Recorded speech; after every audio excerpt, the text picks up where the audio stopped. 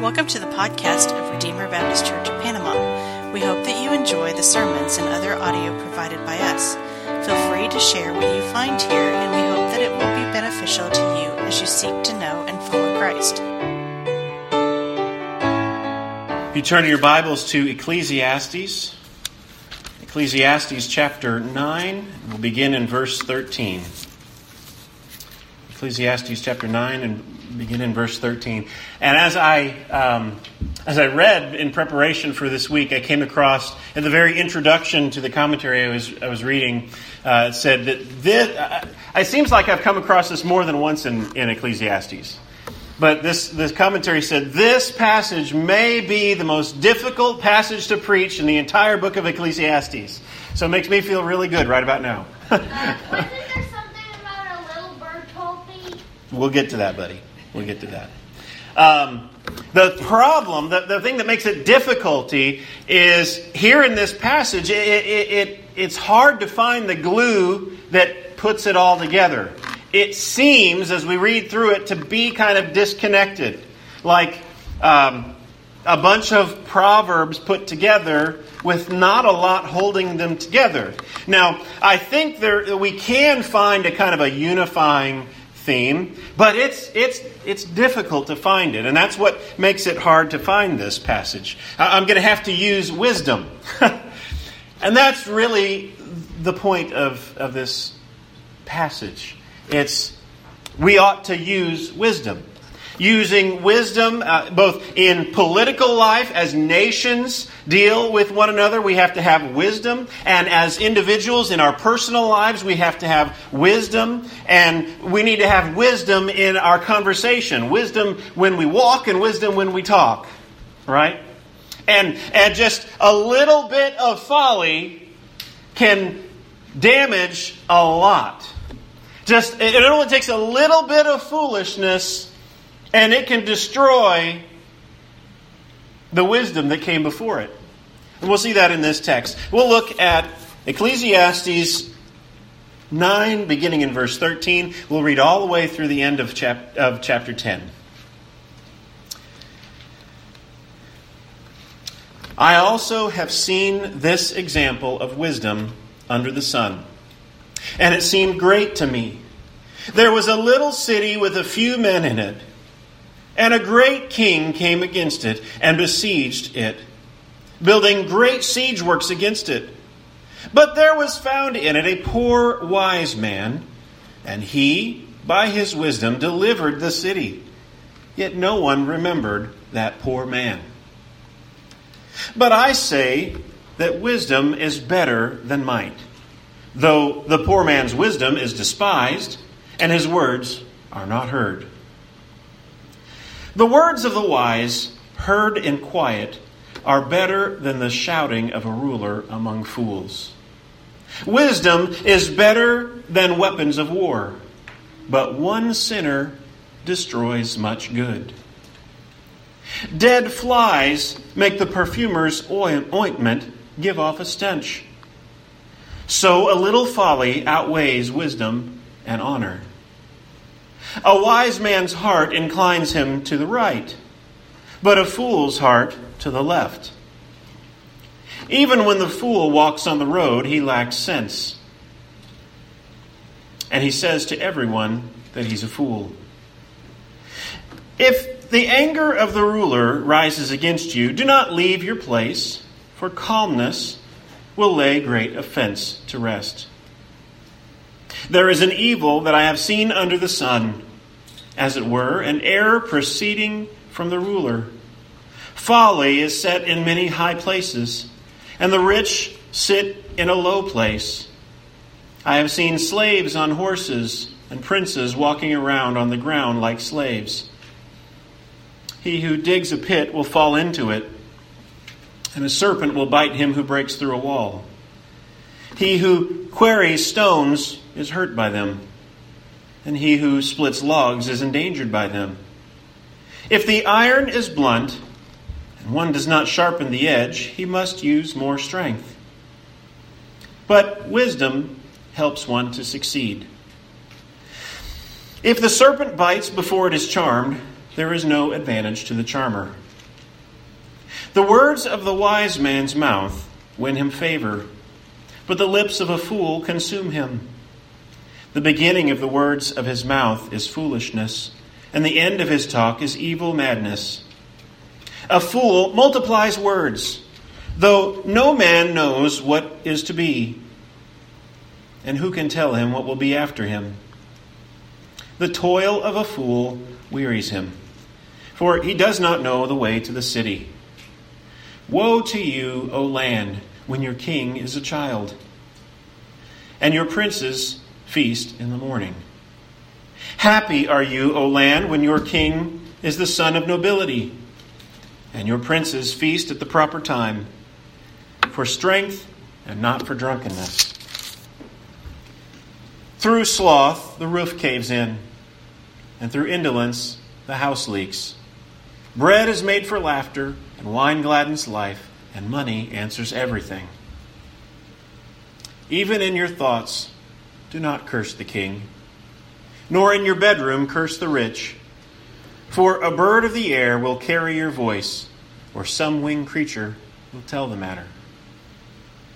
Let's pray. Father, we thank you for your word. And Lord, we do pray that you would speak through it. Lord, that you would give us eyes to see, and ears to hear, and hearts to obey. Father, I pray that you would be with me and give me grace and give me strength to preach your word. In Jesus' name, amen. Well, here we go. What possibly could be the hardest chapter to preach in Ecclesiastes. We talked about these three different spheres. In the political arena, we need to use wisdom. And in our personal walk, we need to use wisdom. And in our conversation, we need to use wisdom. And we'll begin with the political arena here in verse 13. And by political, I don't mean U.S. politics today. I just mean kings and rulers and things of that nature. I have seen an example of wisdom under the sun, and it seemed great to me. So Solomon, or the preacher, as he reflects on wisdom, he thinks of an example to share, to show us the principle that he's trying to get across. And this is his example. There was a little city with a few men in it. Okay? It's not very big. Just a few people in it, in this little city. And a great king. Okay, so big king. Great massive army. Comes against it and besieges it. So in besieging it, he's surrounding it so the people can't get out and the people nobody can get in. You might think of Jericho whenever the people were walking around Jericho and none could go out and none could go in. They had it surrounded so you couldn't bring food in, you couldn't bring water in, anything like that. It was besieged. But there was found in it a poor, wise man, and by his wisdom he delivered the city. You know, what we're not told is how he delivered the city. He doesn't tell us the plan, what they used. It doesn't say, they dug a hole under the wall. We might think of Hezekiah. Whenever they were besieged, and they dug a hole under the wall to get water in. But it does tell us it was wisdom that saved this city. They were a small city, insignificant maybe, and this king was a big king, a great king with massive armies. And yet, the wisdom of just one poor man delivered the whole city. That's the details that it shares with us here. But then it goes on. You would think this is an amazing thing. It's unforgettable. The idea that a small city can be delivered by the wisdom of this one poor man. However, it's forgotten. He says, but I say to you, wisdom is better than might. That's the principle that was illustrated. Wisdom of that poor man was better than the might of that great king. But the poor man's wisdom was despised and he was forgotten. His words are no longer heard. So wisdom is necessary. Wisdom is better than strength, he tells us here. It's better to be wise than have power. We might think of Solomon. Solomon, whenever he was first made king after his father David had died, what did he ask for? He could have asked for money. He could have asked for all these different things, but instead he said, I am just like a child, and I need wisdom and understanding heart to know how to lead God's people. Wisdom is greater than strength.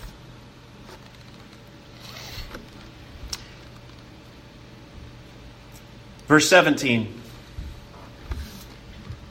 Then he says, the words of the wise in quiet are better than the shouting of a ruler among fools. Illustrates the same principle again.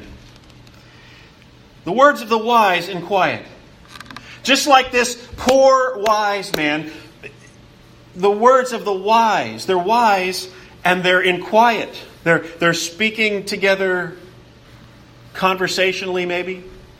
That's better than a ruler, a king who's shouting.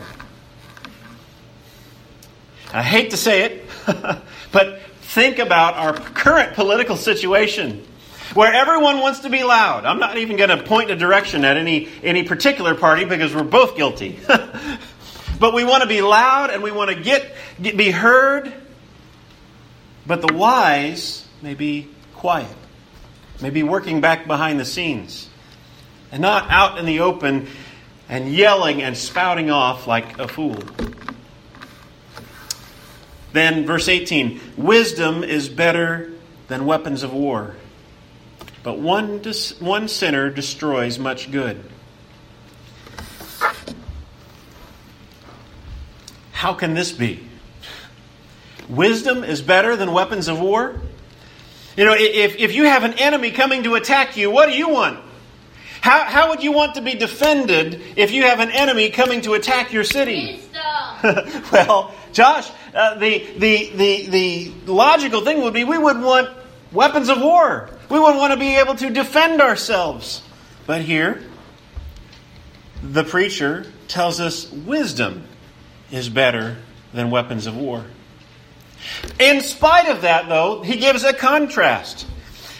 Wisdom is better than weapons of war, but one sinner destroys much good. And we can also think back to an earlier time in the Old Testament. We can think of Achan. I've got that right. Achan.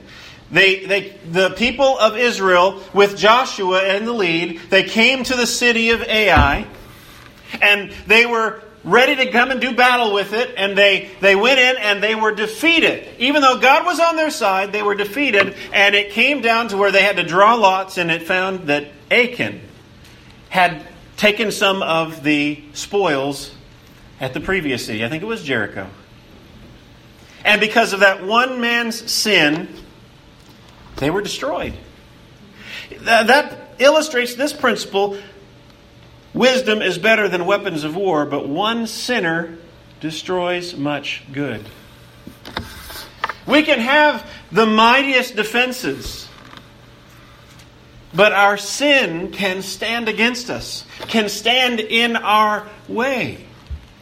Wisdom is essential, and just a little bit of folly can ruin it all.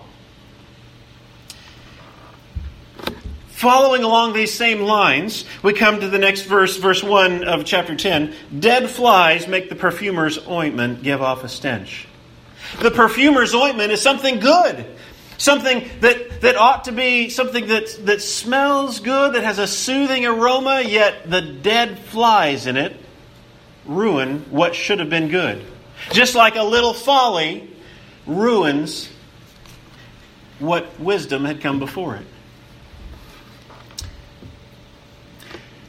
Dead flies make the perfumer's ointment give off a stench, so a little folly outweighs wisdom and honor. Verse 2. A wise man's heart inclines him to the right, but a fool's heart to the left. This is probably the favorite verse of us conservatives. Politics, today in American politics, the wise man's heart inclines him to the right, and the fool's heart to the left. We want to point to this. Unfortunately, our designations, American politics today, they don't go back that far in history. I've heard an explanation before, and I didn't go back to look. I believe that the right and left designations actually go back to a time around the 1700s, where there was a rebellion going on, and those who wanted to rebel were on the left-hand side of the king in Parliament, and those who were faithful and wanted to stay were on the right. And that's where our current political designations come from, of left and right. Those who are more radicals are on the left, and those who are more traditionalists are on the right. But what does this say? A wise man's heart inclines him to the right, but a fool's heart to the left. There are two opposite ways. There are two opposite ways of looking at life. A wise man will look at life one way, and a fool will look at life another way. They'll completely diverge on different paths, is what he's telling us here. Verse 3, even when the fool walks on the road, he lacks sense. And he says to everyone he's a fool. You can kind of think of the expression, you can see a fool a mile away, right? Even when he walks down the road, you can spot him. You can spot him just walking down the road, he's a fool. Verse 4, if the anger of a ruler rises against you, do not leave your place, for calmness will lay great offense to rest. Again, this is in the political arena. If you are working for the ruler, the government, the king, if they become angry, don't abandon your post, the preacher is telling us here.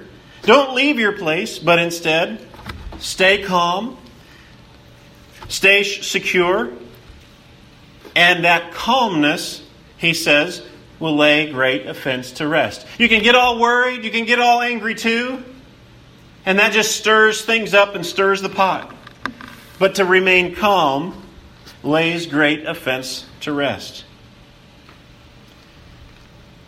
Verse 5, there is an evil that I have seen under the sun, as it were an error proceeding from the ruler.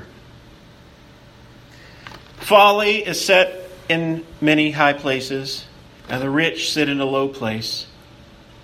I have seen slaves on horses and princes walking on the ground like slaves. This evil that the preacher is talking about is a political situation that's turned upside down. It's not the way it should be. A ruler makes one error and it flips everything on its head. Those who were supposed to be princes are walking on the ground like servants. And the servants are the ones that are riding on horses. It's an evil that he sees as he looks. It's not the way it should be in the preacher's eyes. Everything's turned on its head. Now he comes to talk about wisdom in our daily lives. He says, he who digs a pit will fall into it. This is practical. If you're going to do work, you need to use safety precautions. If you're going to dig a pit, there is a danger that you might fall into it. This is the OSHA verse. you know OSHA, the Occupational Safety and I can't remember exactly what it stands for, but Health Administration, yeah.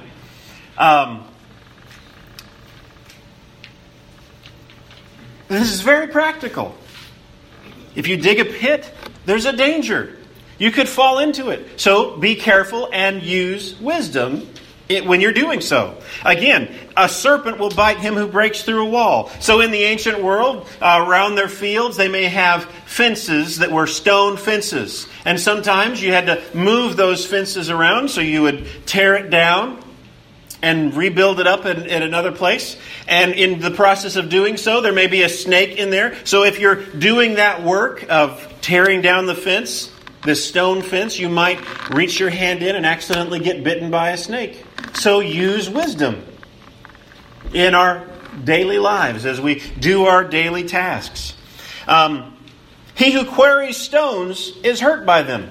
You know, I worked at UPS for a little over a year when I was at Southern Seminary, and then again whenever I was down at Southwestern in Fort Worth. And my back just hurt a lot from that. All those lifting up boxes and loading them up. So I can imagine that's probably the closest kind of work I've had to quarrying stones. And if you're not careful with your back, if you're not lifting with your knees instead of lifting with your back and things like that, you can get hurt. This verse points to that same principle. In our daily lives, we need to use wisdom. If you're quarrying stones, there's a danger that you might lift it wrong and hurt yourself. With the same, and he who splits logs is endangered by them. Anybody split logs before?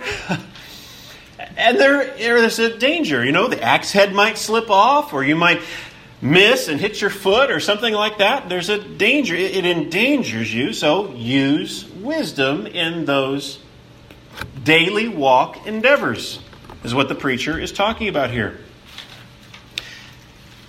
Then, he says, if an iron is blunt and one doesn't sharpen its edge, he must use more strength. That's just common sense wisdom, isn't it? You're going to be able to cut through that tree faster with a sharp blade. Or even today, if you have a circular saw, you're going to be able to get through that board faster with a sharp blade than if you have a dull blade. Right, Dad? And here he's saying, use wisdom. In the big things, like kings and nations, and in small things, like your daily tasks, use wisdom. If the serpent bites before it is charmed, there is no advantage to the charmer. We don't really have snake charmers here in the United States. I've been to India before on a mission trip, and there were snake charmers. And very much like what you may have seen on television or something. There's an interesting story about them. Sometimes if a tourist takes their picture of a snake charmer, you got to get permission and haggle down the price first before you take their picture. Because if you don't haggle down that price, then they're going to want a certain amount after you take their picture, or they're going to stick that snake on you, or they'll threaten it. They'll threaten it. Okay? Snake charmers actually exist. I mean, that's a real profession that people do in places like India and those other parts of the world. But if you just reach in and grab that snake before you charm it, it's going to bite you. So use wisdom. Take the precautions first before you reach your hand in and get it. It's what he's communicating here. So those are areas of our daily walk. We've looked at the political arena, we've looked at our daily walk, and then he begins to talk about our communication, our daily talk. He says, the words of a wise man's mouth wins him favor, but the lips of a fool consume him. A wise man will know how to talk. He'll be good with people. We should use wisdom in the way we talk with people. This is what he's commanding. But a fool, his words, his lips consume him. It's interesting, it says his lips consume him. What do we think of when we consume something? We eat. We're eating. His own lips consume him. His own lips are what devour him because he's foolish with his words. The beginning of the words of his mouth is foolishness, and the end of his talk is evil madness. A fool multiplies words, though no man knows what is to be. And who can tell him what will be after him? A fool, it says here, it multiplies words, and then it starts talking about how the fool doesn't know what comes after him. You can maybe think of a fool who is braggadocious and says to the person he's working with about the ruler, about his boss, well, one of these days it's not going to be that way. One of these days they'll see. One of these days I'll be the boss. And then we'll see what happens. That's foolish talk. And here he says, he doesn't know what the future holds. He doesn't know what's going to happen. No one can. But there's one who knows the future. And of course, Josh, you know who knows the future? God. God knows the future. That is one of the things that we've seen through Ecclesiastes consistently. God is the one. Man doesn't know his time. Man doesn't know when we will die, when we will face our Maker, our Creator. Our times are in His hands, and He is the one who knows. He's the one who raises up kings, establishes kings, and brings them down. And our prosperity is in His hands. Just like Joseph, who the Lord was with him and he prospered. And the Lord was with him even whenever he went into prison.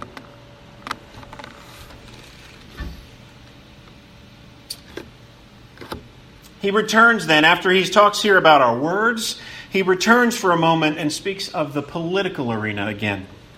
Woe to you, O land, when your king is a child, and your princes feast in the morning. By child here, the word there is the word for young man. I think the idea here is not so much of being a young person, but it's inexperience. And in fact, when Solomon himself, he became king and he asked the Lord for wisdom, he said, I am but a child, and I need wisdom. So by saying here, when the king is a child, it's inexperience and foolishness. Woe to you, O land, when you don't want an inexperienced ruler. You don't want someone who doesn't know how to manage things as your king, as your politician, as your representative. You want someone who's wise, someone who's seasoned. And your princes feast in the morning. Those lower rulers, they're just partying all the time. It's just a constant party. They feast in the morning. We think sometimes about what goes on in Washington. And yeah, they meet there in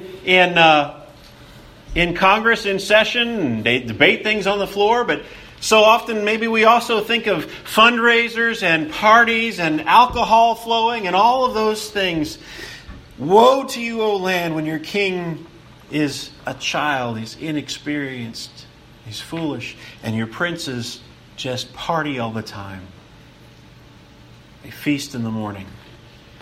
In contrast, he says, happy are you, O land, when your king is the son of nobility. He's experienced, seasoned, educated, and knows how to lead. And your princes feast at the proper time. Not just partying all the time and letting the liquor run, but they feast at the proper time. They get business done first, and then they celebrate. For strength and not for drunkenness. They feast for nourishment, for strength, and not for drunkenness, not to lose their minds. an example of what this poor leadership can lead to, it says, through sloth, the roof sinks in. It's like a house. In the ancient world, the houses were made with flat roofs. You didn't have the peaks like we do in our houses today. Made with flat roofs, and they needed constant maintenance. As the rain beat down on them, they may have erosion cutting through, and you constantly had to add, it said they were made of lime, and you had to add things and continue to work to maintain that roof, or it was going to sag in.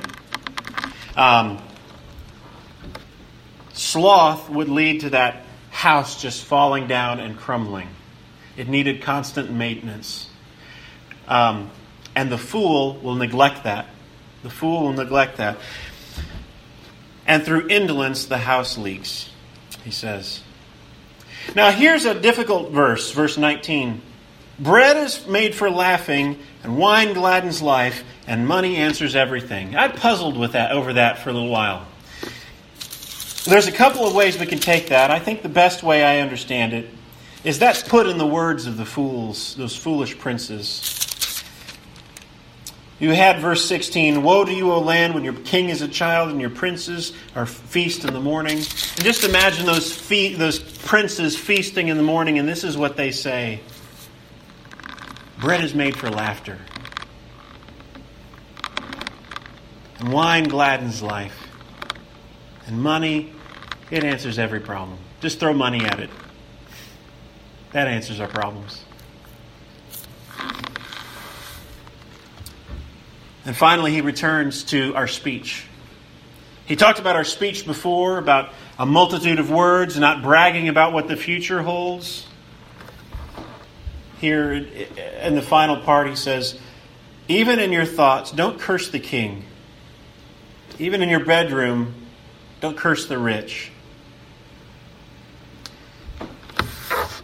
It probably can be kind of convicting, especially whenever we have a political situation where we're not happy with the rulers.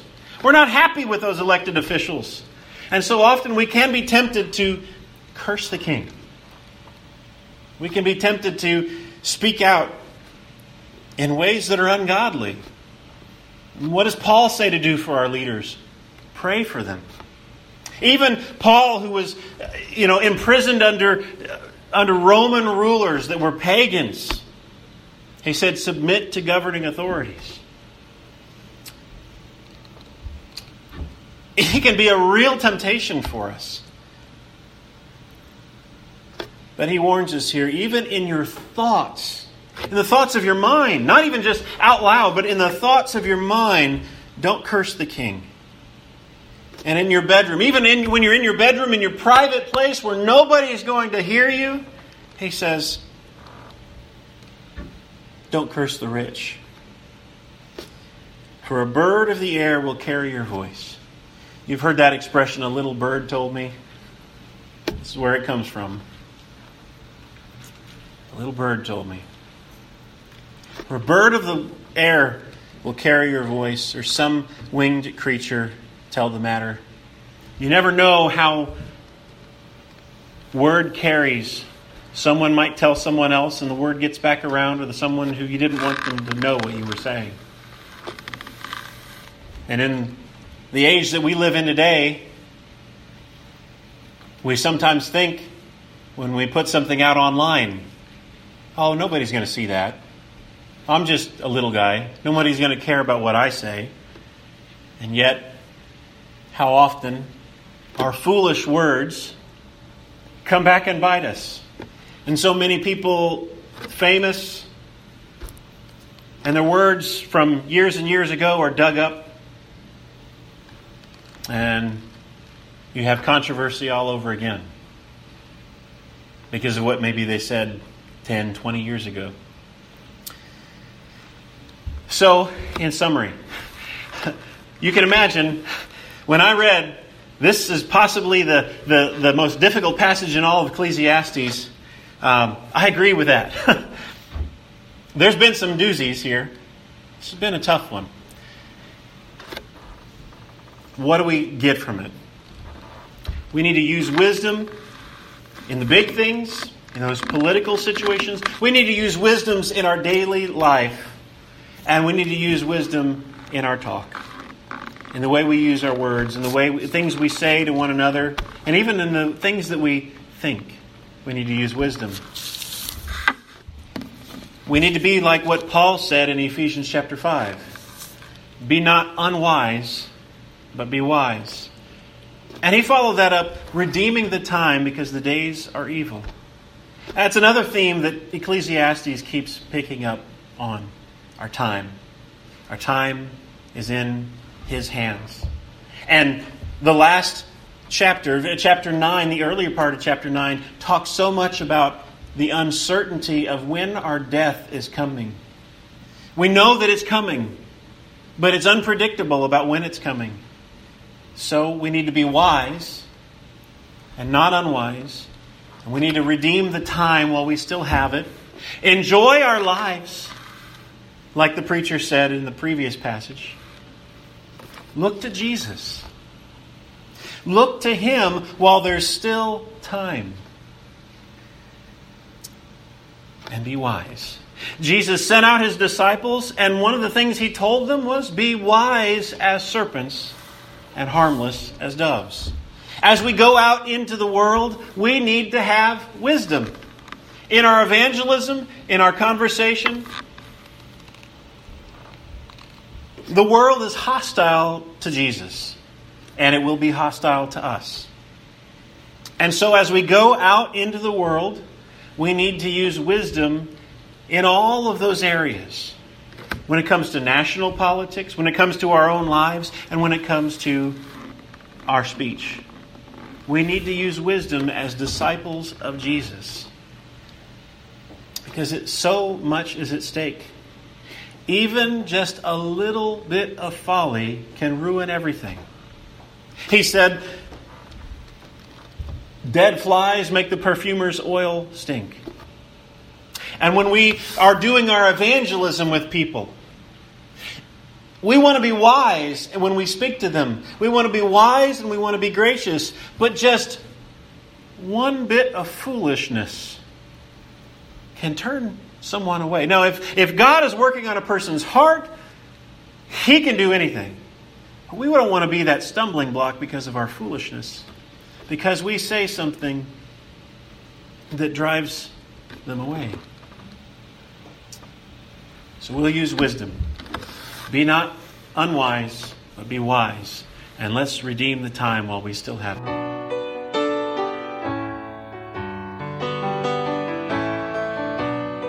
Thank you for listening to this message from Redeemer Baptist Church in Panama. For more information, please visit us at RedeemerBaptistPanama.com, or you can like us on Facebook.